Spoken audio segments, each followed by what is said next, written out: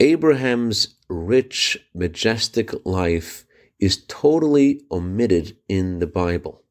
Instead, the Torah introduces Abraham with the words, God spoke to Abraham and said to him, leave your father's house.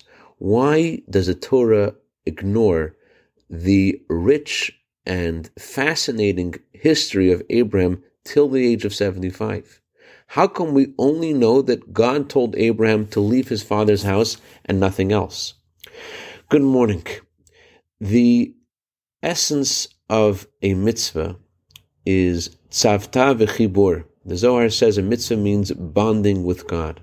It's not just about accomplishing something.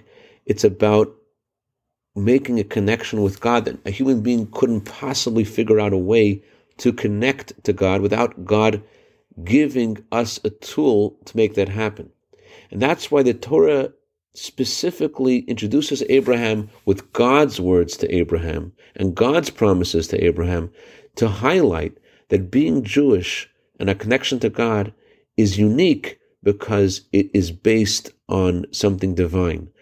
God gives us a soul that is a part of God. God gives us a mitzvah. It's a commandment of God. Our connection isn't based upon our understandings and feelings, no matter how incredible and majestic they are. In fact, the inner meaning of God's words to Abraham, leave your father's house and leave your birthplace and leave your land, according to Kabbalah, means leave your desires, leave your emotions, leave your thought processes.